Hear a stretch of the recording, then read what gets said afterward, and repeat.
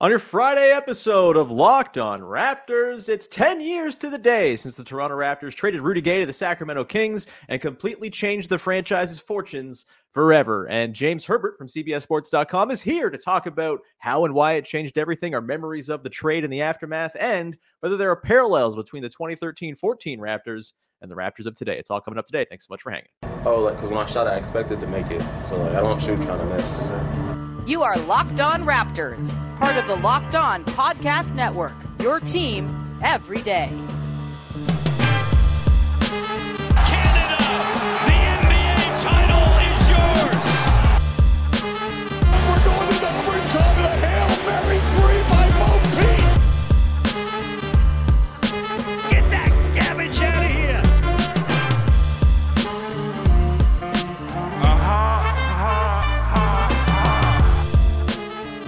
Hey, what's going on? And welcome to another episode of Locked On Raptors, part of the Locked On Podcast Network, your team every day. It is Friday, December the 8th, aka Shohei Ohtani Day. Maybe, fingers crossed. We'll see. Will I be refreshing throughout the entire podcast today? Just maybe. I'm, of course, your host, Sean Woodley. I've covered the Toronto Raptors now for 10 seasons on various platforms. You can find all my work over on the website that don't work so good, at Woodley Sean. You can find the show on Instagram at Locked On Raptors. And of course, you can join us in the Locked On Raptors Discord server. Link is in the description. It's free to join. We got lots of sickos in there, just like you, talking ball, talking Shohei, talking video games, talking whatever we feel like talking about. Of course, lots of in-season tournament reaction and thoughts last night. Come hang out. It's free to join. We'd love to see you be part of our Locked On Raptors listener family. Of course, you can find the show for free wherever you get your podcasts. Support it by subscribing, following, rating, reviewing on all your favorite podcast apps. And of course, we are on YouTube as well. Subscribe, hit the little notification bell, and you will never miss an episode when it goes live.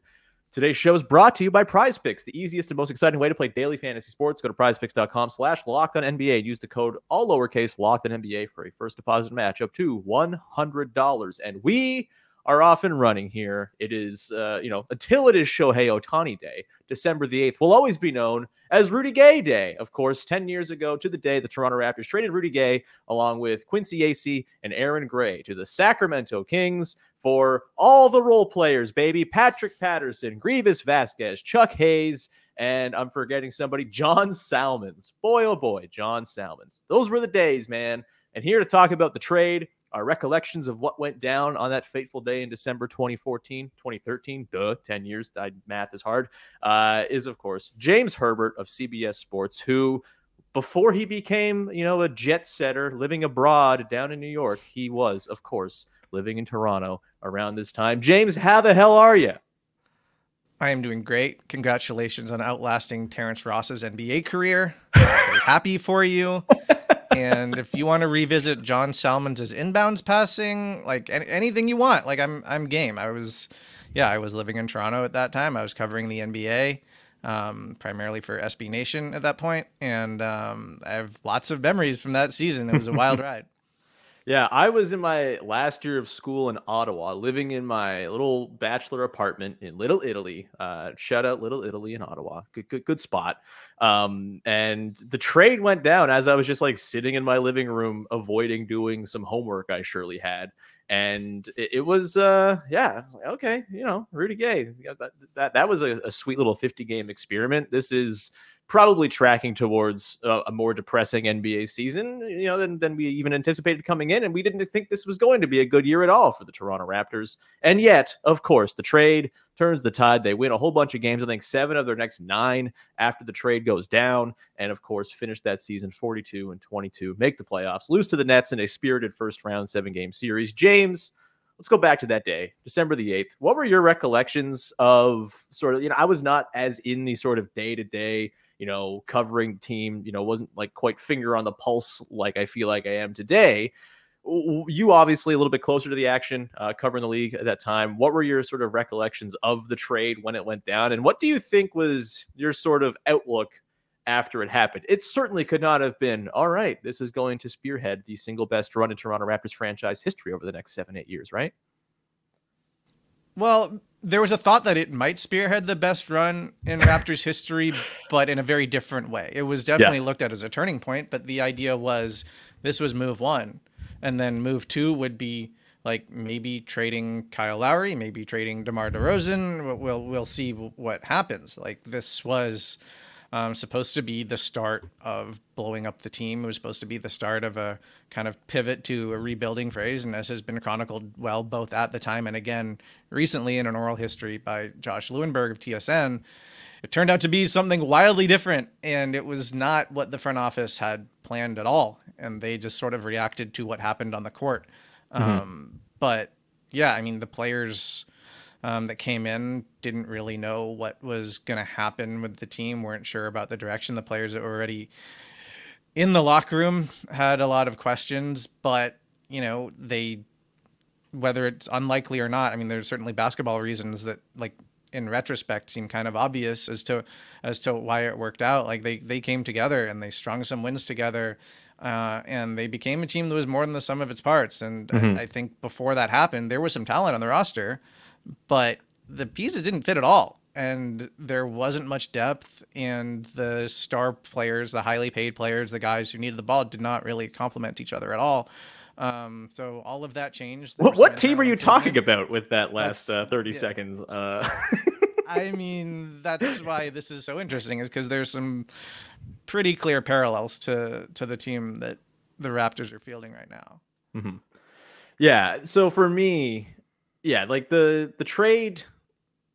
Let's kind of dive into the, you know, we always talk about like the sort of big picture stuff, right? Like, oh, they go on this run and everything's super fun and Kyle and DeMar become this thing. We never really, I think, give the due necessarily to the guys who came back. Patrick Patterson, Grievous Vasquez, Chuck Hayes, John Salmons all had, you know, varying roles on that team. Of those guys, you know, I feel like it's probably Patrick Patterson in the long haul who kind of had the most impact. He was, you know, kind of like a plus minus god for the Raptors for quite some time. But do you have anything that kind of pops out from those 4 guys that you thought, you know, as you sort of watched that team congeal over the course of that season, and like, oh, wow, the ingredient this guy brings is just a big part of what's going on here? Grievous Vasquez's press conferences, those were great. If you're talking on the court, Patrick Patterson was the one who stood out the most. I mean, pretty immediately, it was apparent that he was going to be a really good glue guy. He didn't come in the league as a 3-point shooter, but prior to arriving in Toronto, like, you'd seen those attempts go up. And in Toronto, like, he was taking those with confidence. He was knocking them down. He was always a little bit streaky, but he had to be guarded out there at the 4 spot. And he didn't need a ton of touches. He was a really, really good defender, could guard all sorts of different players. And he just kind of made lineups around him make sense. And he ended up being a really valuable piece for years and years and years, became, like, as I'm sure you guys know listening, like a sort of cult hero in Toronto, was very involved in lots of things throughout the city, like turned out to love Toronto, which is why if you read J. Lou's piece, it's hilarious him talking about how he immediately wanted to be traded, bring a winter coat and all of that. And he alluded to that at the time, like 10 years ago. He would talk about how he didn't really know what he was going into. He wasn't prepared for the winter. He didn't know anything about Toronto.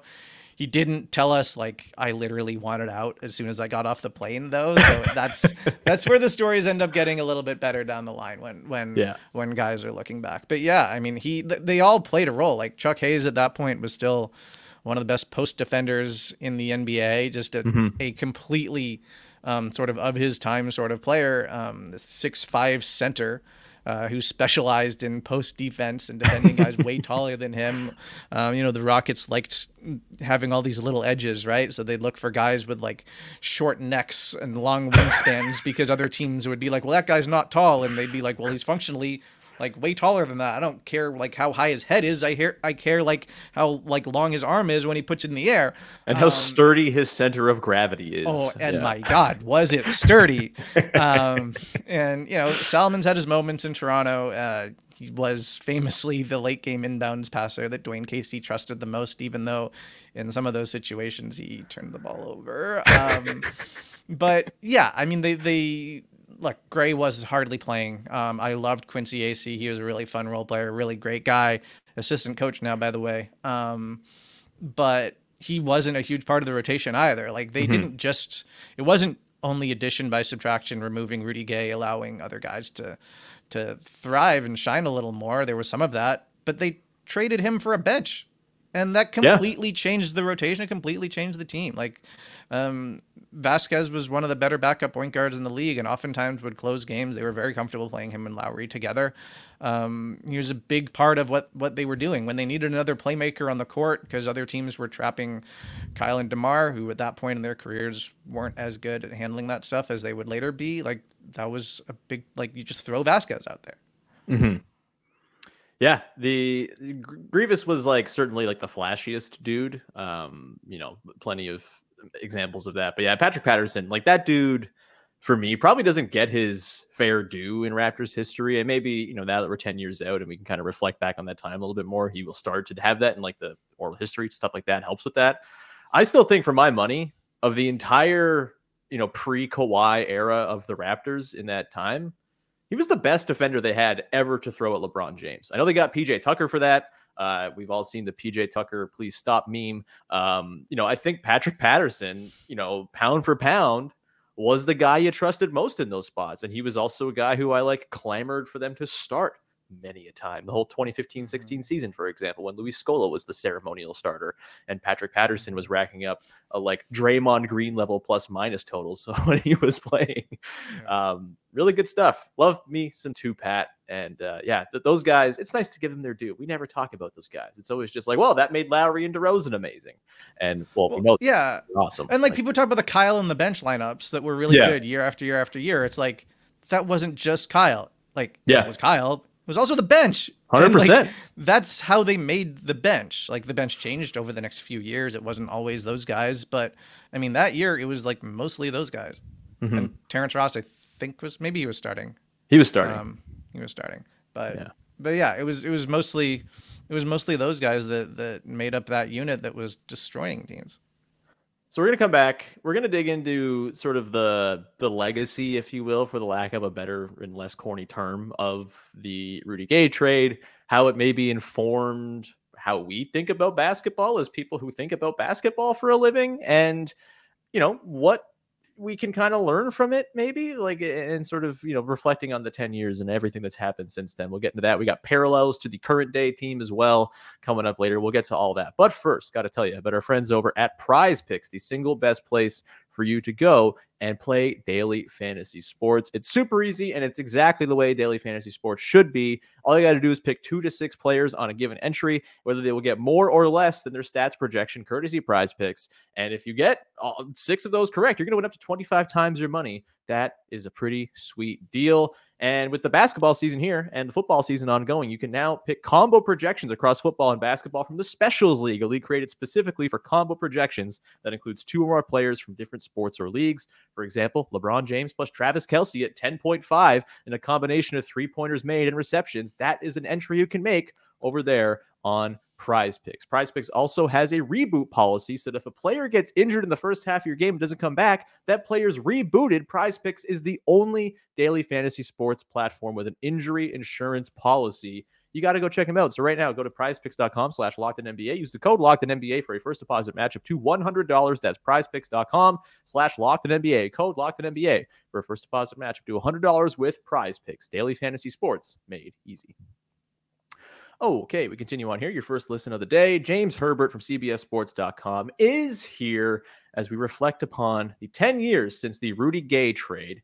Of course, James, the Rudy Gay trade was an example of a team. Again, there's lots of luck involved here, right? This was not just, you go and make the move and everything's hunky dory, right? There was, they were in an Eastern Conference that wasn't amazing at the time, so that certainly helped.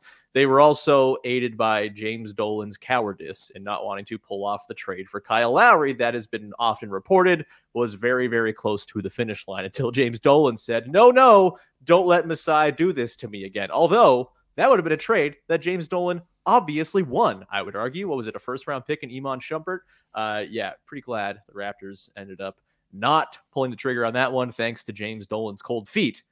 And then, of course, we know what happened after that. They built incrementally year over year. They had their ups and downs in the playoffs, many downs that caused lots of concern and panic. And, is this the end of it all? And, it kind of felt like every year there for a couple years, it was like, this is the last year for this run. And they just kept on running it back.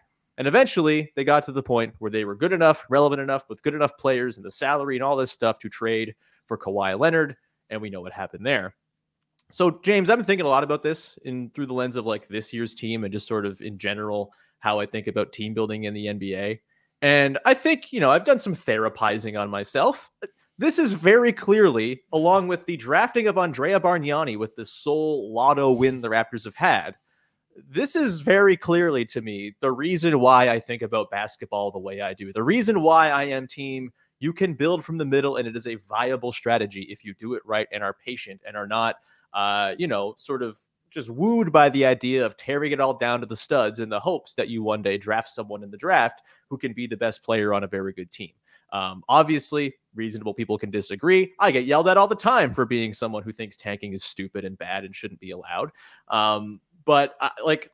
Can you blame me, James? Like, the Raptors did this whole thing without doing that, defying the whole Andrew Wiggins tank thing, and it worked. And I feel like, why can't you try to do that again? That just sort of is my view on it. That's sort of the lasting thing I think about when it comes to the Rudy Gay trade is fit really matters. And that's like sort of number one is like, that was, the whole idea of just get a bunch of talent on the team and have it smushed together. That died when the Rudy Gay trade did what it did to the Raptors. And for me, it also is an example of you can build from the middle and do it successfully in the NBA. And it's a perfectly viable way to get very good players on your basketball team and be good and fun and relevant in the meantime, before you get said really good basketball players on your team or become a true blue contender and all of that. I don't know. What do you think about? What's your sort of lasting takeaway from the post Rudy Gay aftermath for the Raptors? Yeah, I mean, I think there's so many things I could respond to from what you just said. I think it is certainly viable to build from the middle. I do think the Raptors probably opened up. It probably wasn't just you. It was probably a lot of people's eyes that they sort of opened up in the next few years, particularly after they made the Kawhi Leonard trade, because I think, there was a lot before the Gay trade happened. There was a lot of momentum in the city from the media, from the fans to just tear the whole thing down. Some of it was because Andrew Wiggins happened to be the consensus #1 draft pick at that point in the season. That would become Joel Embiid, and then it would again become Andrew Wiggins because of Embiid's injury. But at the time, it was like this was the best prospect from Canada and actually from like the greater Toronto area that had ever been produced. What a perfect time to tear this thing down. Masai Ujiri had come in. He didn't have loyalty to the guys that were here before. He hadn't acquired any of their key players whatsoever. It just seemed to make sense. There was an article in the Toronto Star weeks or sometime leading up to the Gay trade saying Raptors should trade Kyle Lowry now, get off this treadmill before we all puke. There was a National Post story that was about DeRozan's sort of frustration with how the season was going. And in that story, the idea of like, is it the time to trade him as well? Like that was floated there. There was a big time sense that the only way you could do it really, if you're serious, is to tear the entire thing down. And I think leading up to the Leonard trade that obviously took them to the next level beyond where they were. This was a team that had made the conference finals, a team that had won a ton of regular season games. And there was an idea like, this is sort of getting stale. How long can they keep doing this? What are they supposed to do? Should they just blow it up? Like, what should happen? And the answer was not blow it up. The answer both times ended up being stay patient, get better. And they ended up winning a championship. It was a really interesting story in team building. I don't think that the takeaway should necessarily be, I mean, not even necessarily. I flatly don't think the takeaway is this is the right way and tanking, blowing it up is the wrong way. I think these things depend on like the situation that you're dealing with, how like what is that ownership group's appetite for losing ends up being the most important variable pretty much every time. But there's also like, what is your starting point? What does blowing it up look like for you? Are you trading your star player for a potential young star and a bunch of picks? Are you trading your star player for peanuts because at this point he has no value because the team sucks and the guy doesn't play defense and he's inefficient, like whatever it is? I think all of those questions kind of matter. It also might matter just how long you've been bad for and how bad you've been. Maybe you're not even that bad. But fans and media are calling for you to blow it up. Like, I think there's lots of ways to do it. I think regardless of the path you take, it's really hard and you need luck anyway. The thing about it though, is I think whether you are building through the middle or you are effectively tanking, you need to be patient. You need to really have a good idea of the value of your own players. You don't want to, let's move away from the Raptors for a moment. If you are the Golden State Warriors, you don't want to swap Klay Thompson for Kevin Love, which some people in the organization wanted to do because you were judging Klay Thompson in Mark Jackson's offense, and you were judging Kevin Love when he was at that point kind of a consensus top 5 player in the NBA.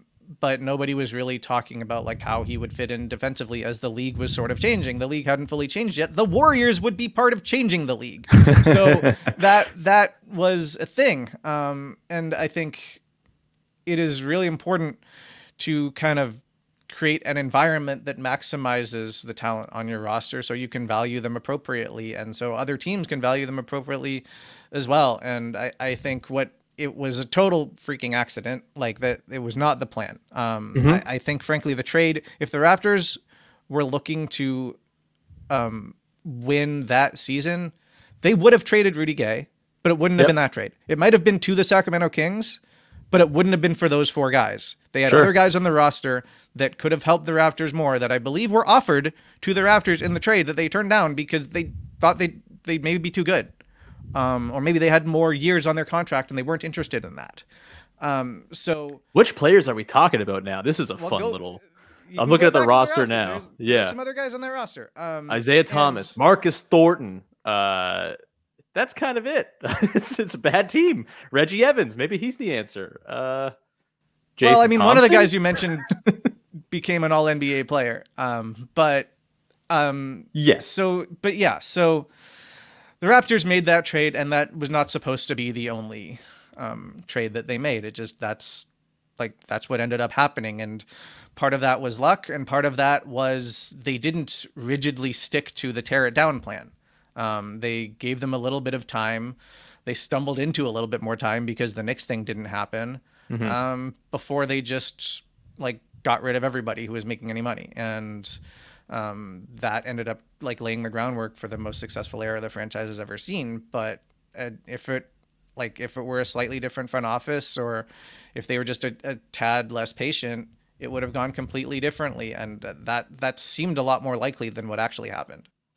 Yeah, I mean, look, the luck thing, that's the big thing here, right? It's all stupid. It's all luck. It's all based on, does this guy, fall the wrong way at a given time and ruin everything? It's all very much luck based. I guess for me, I think the joy that was the 4 or 5 seasons where they weren't contenders, but they were good and they were a regular season wins wagon, and they had I know the whole, they lose at the playoffs, first round exit, lose game 1s all the time thing. Yeah, that stuff was there. That stuff was, not fun, but having that to talk about, certainly more fun than not having that to talk about, because it meant that you had really great regular seasons, 5-6 months worth of really fun, interesting, and wildly entertaining basketball to keep you entertained during the dark, cold winter months.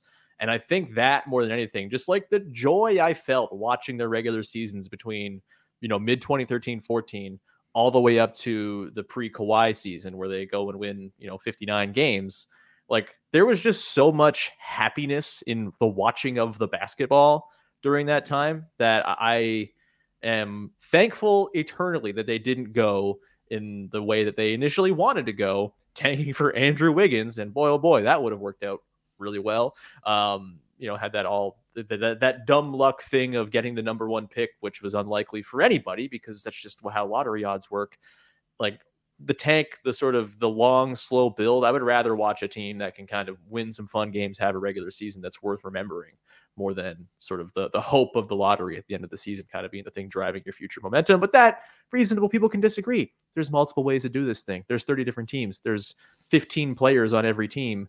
collecting those players is hard and comes in all sorts of different ways and shapes and forms and everything. So, well, speaking of similar arcs to the 2013-14 Toronto Raptors, not like we talked about at the top. There's not really, there's a handful of different things you could tie between that team and this year's team. We will talk about that and the parallels between the 2013-14 Raptors and the current Raptors, which are 9-12, got some weird fitting guys, got some stuff to figure out, bit of a crossroads. We'll get into all that coming up in just 1 second. But first, got to tell you about today's sponsor, which is Jace Medical. It's that time of year where you're going to be traveling perhaps for the holidays. Maybe you're going down south somewhere. You don't want to end up being unprepared if you fall ill. That's the worst thing in the world. And Jace Medical can help you be prepared when things might go awry while you're traveling. Maybe you get a stomach bug. Maybe you fall ill with something you don't really know what's going on.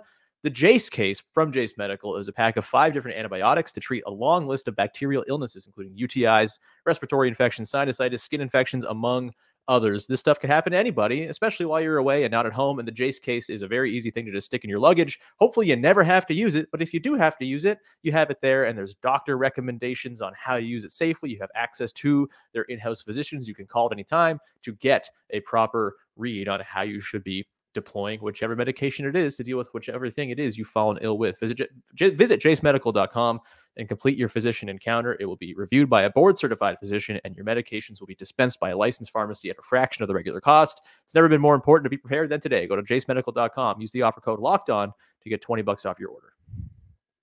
Okay, rounding it out here, James Herbert of CBSSports.com as we reflect on the 10 years since the Rudy Gay trade, and now look forward at the X number of years that lie before us for this year's version of the Toronto Raptors, the 2023-24 squad. 9-12 so far this year, as we talked about. We know all of the overarching issues. There's the contract conundrums, Pascal Siakam, OG Anunoby, Gary Trent Jr. to a less dire degree. You've got something the 2013-14 Raptors didn't have, which is an ascending potential superstar in Scotty Barnes, who is in the midst of a bit of a breakout, a major breakout, depending on your mileage on that. There's lots to kind of draw between that team and this team, James. What does your eye go to? Like, if you're looking for parallels, things that could inform what we might see to come here, what the Raptors maybe should be entertaining doing if they're trying to replicate their success of the last decade, what pops out to you when you look at the 2013-14 squad compared with this one? Yeah, I think some of the flaws of the pre-trade 2013-14 squad and this one are similar in that there's just sort of some redundancy on the roster. There's a spacing issue. There are a few guys who need the ball, want the ball, and there's a shortage of sort of, Patrick Patterson types, frankly. I think there's a shortage of connectors. There's a shortage of primarily shooters. There's just kind of a ceiling to how good this team can be on offense that I think makes it seem like there's less offensive talent on the team than there actually is. I just think on the offensive end of the court, they're less than the sum of their parts. And the same was true with that Raptor team back then. I think you see it all the time. We're talking about these two teams. You could just as easily talk about why does Nick Batum seem to make the Clippers so much better? It's he doesn't need the ball. He's an awesome passer. He's an awesome and super versatile defender, can guard every position, even though he's 37. And teams have to guard him. When he's on the perimeter, they just have to. So, and he can put the ball on the floor and make plays and all that stuff. The Raptors just need a bunch of Batums. They need a bunch of Pattersons. It wouldn't hurt to have, a Vasquez or a Salmons either. I think you look at the numbers when it's starters versus bench. You look at even the numbers of the starting lineup compared to last year's starting lineup, which, just having Van Vliet and the spacing that he provided, I think the screening also that he provided, it was so different with that one piece. And that's not a knock on Schroeder, who's had a really good year. But I think it's tough. I think they are really fighting an uphill battle with the way that this roster was constructed. We talked about it coming into the year. And I don't think, and I think it's understandable that they've tried to change some things up from last year. I think the players wanted that. I think Darko Rajakovic has some philosophies that like speak to me personally in terms of the ball movement that he wants and all of that. I get it.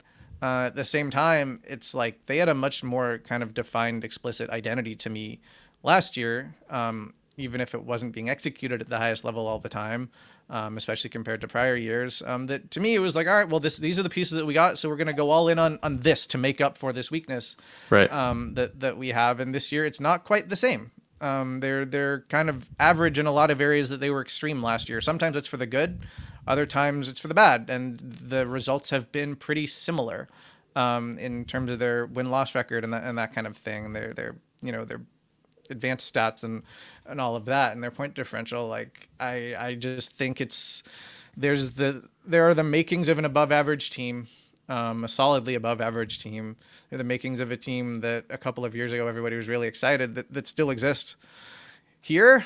But the way that it's all assembled, it doesn't. It's hard to, like, you have to squint to see that. Yeah. So in theory, the idea is you can make one great Rudy Gay trade like move, and then suddenly all the pieces fit better, and the spacing is perfect, and the depth is better, and all of that.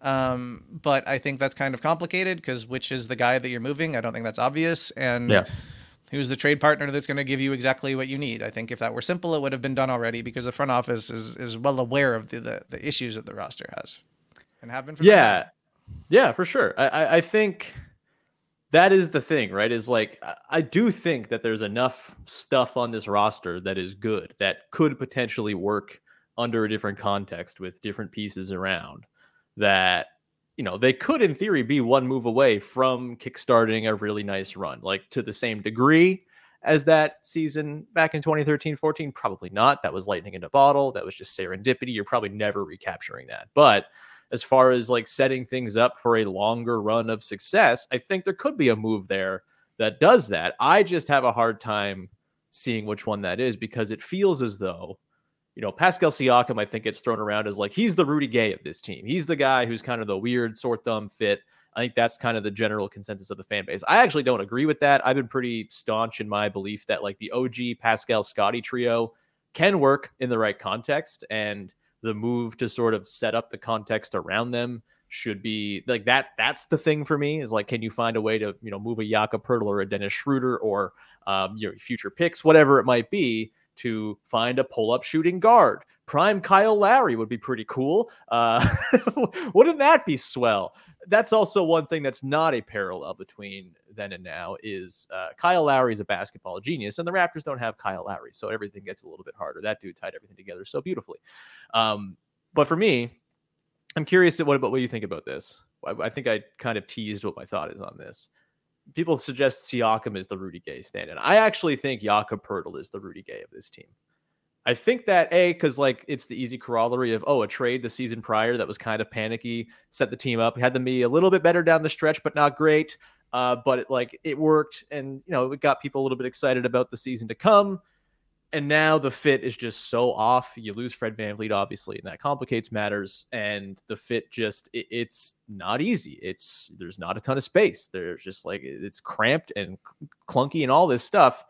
And to me, if you could turn Jakob Poeltl into like 2 or 3 much less good, but more well-fitting pieces, all of a sudden you might be cooking with something. Like, the numbers for the 3 core guys plus any modicum of shooting on the floor have been historically really excellent. This season, they're railroading teams when it's just those 3 guys plus a little bit of shooting in very limited minutes, mind you. Like, it's to me, Jakob Poeltl's like and it sucks because I love Jak. He's really good. I think the trade still makes sense. They're in a better spot now with Jakob Poeltl than they were a year ago. Their team makes more sense. It allows them to play a more normal style of basketball, even if it's maybe not best suited to their personnel. But to me, Jakob Poeltl's the guy that is sort of, unfortunately, kind of the weird fit here. Dennis Schroeder too, to an extent, but I think Jak is a little bit more kind of tied to that Rudy Gay narrative, narratively speaking, if we want to do that. Like, what are your thoughts on that? Am I crazy? Or do you think Pascal is the Rudy Gay of this situation? I think you're crazy. No, I don't think you're crazy. I understand the context of it, right? Because you're saying narratively it fits. I think if I could offer a defense of Yak, who you obviously hate and want to be moved and think is a bad person and a picky eater and just rude to everyone who ever encounters him, all of that. This is where I'd start. Like, Rudy Gay was sort of the classic case of, like, I don't know, like Bill Simmons' Ewing theory or whatever. Like, you have a guy who is a big name, who is paid very highly, who expects to take the last shot, who wants the ball. Not a great defender, not all that efficient, actually. When you look at his offense, like, takes some really difficult shots, in the right circumstance, can look like an absolute star, but other times can shoot you out of a game. There was that infamous game against Houston where DeMar and Rudy Gay combined, I think, 17 for 62 or something leading up to that trade. And that, I think, was just raised alarm bells everywhere. Like, this has to end. It's like, something has to be done. There's never going to be a game where Jakob Poeltl is like shooting you out of a game. I think Jakob Poeltl, generally speaking, if you like, it is weird in this context, but I think in most contexts is just seen of as like a really solid winning player.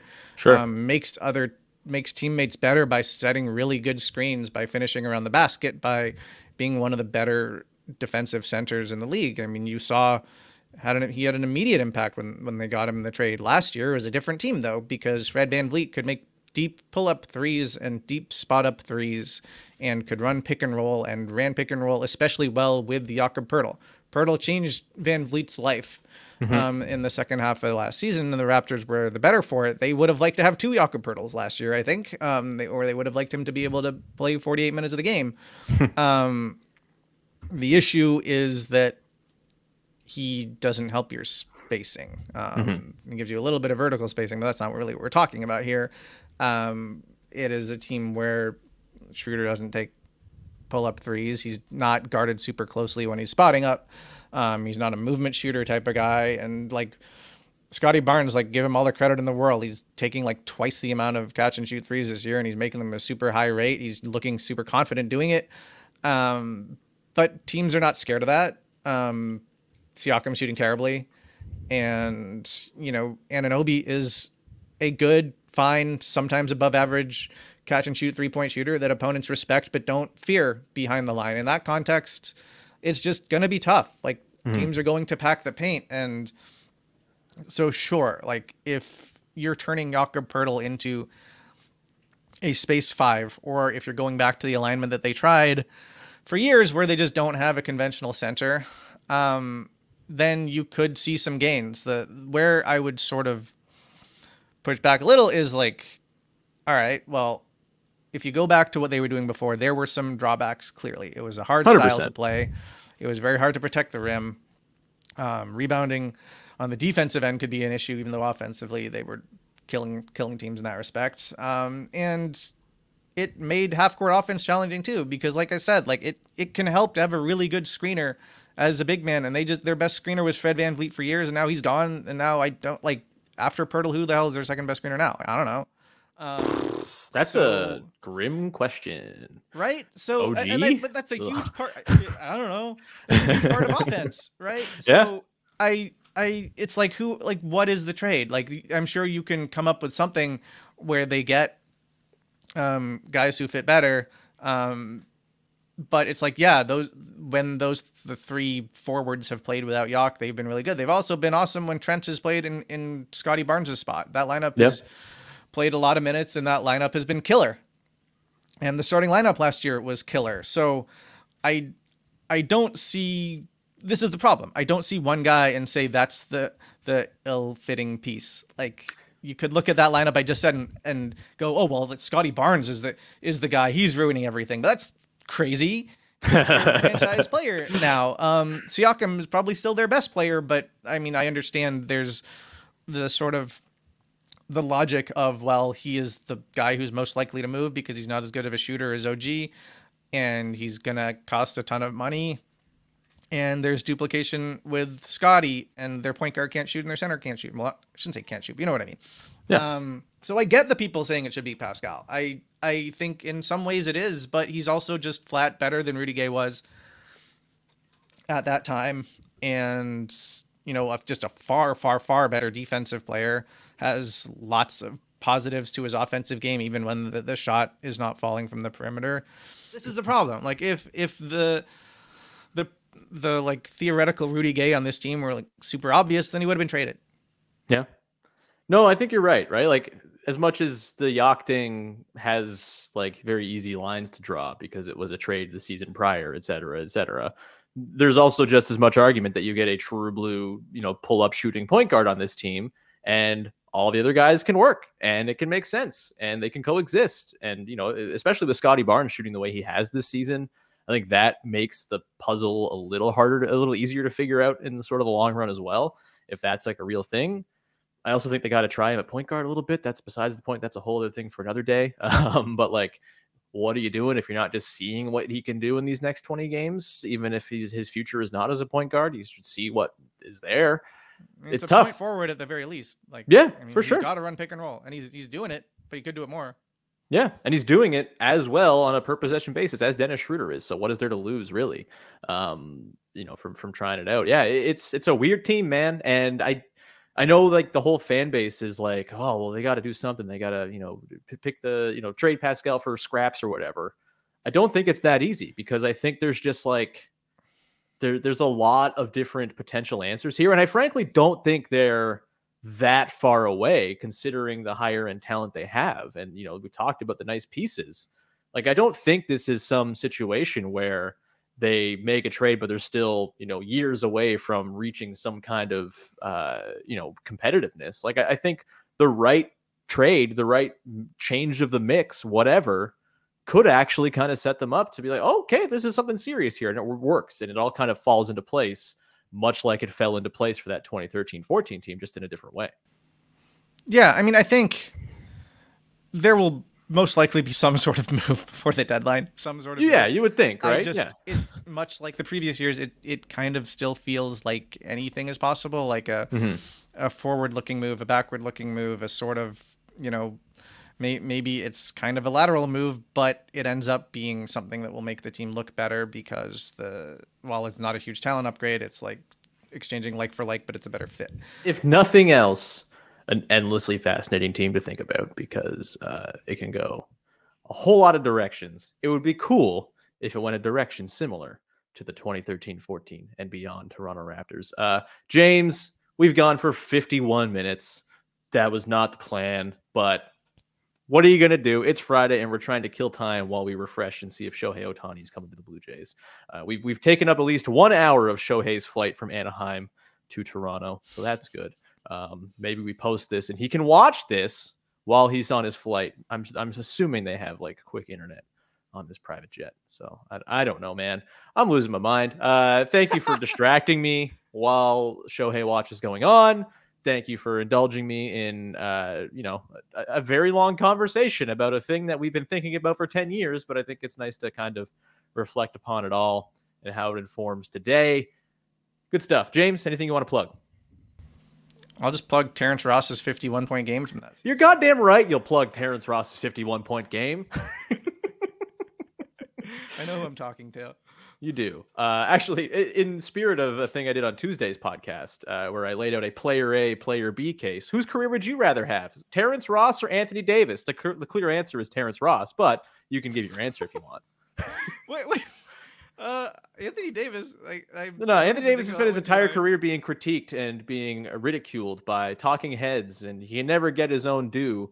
He's hurt. He's going to be so hurt after his career. His post-career quality of life going to be low. Terrence Ross went on the top, had a dunk contest win, 51-point game. Everyone remembers. Played with Kevin Durant for a couple weeks. $92 million in career earnings. That's a better career, baby. I appreciate your concern for Anthony Davis's mental health with regard to the hate that he receives on social media. I feel for him too if that is affecting him that negatively, but I don't get the sense that he's that bothered. It's fine. Whatever. Wrong answer. I thought you knew who you were talking to. Unbelievable, James. We will leave it there. And thanks to everyone for tuning in and for indulging this extremely long episode. To my bosses, I'm sorry this is so long. I'll get it shorter next week. We will leave it there. Thank you so much for tuning in. Please subscribe, follow, rate, review, etc., etc. It's always appreciated. We'll be back again on Monday to talk about the Raptors, hopefully not losing to the Charlotte Hornets on Friday. Till then, thanks for hanging. Bye-bye.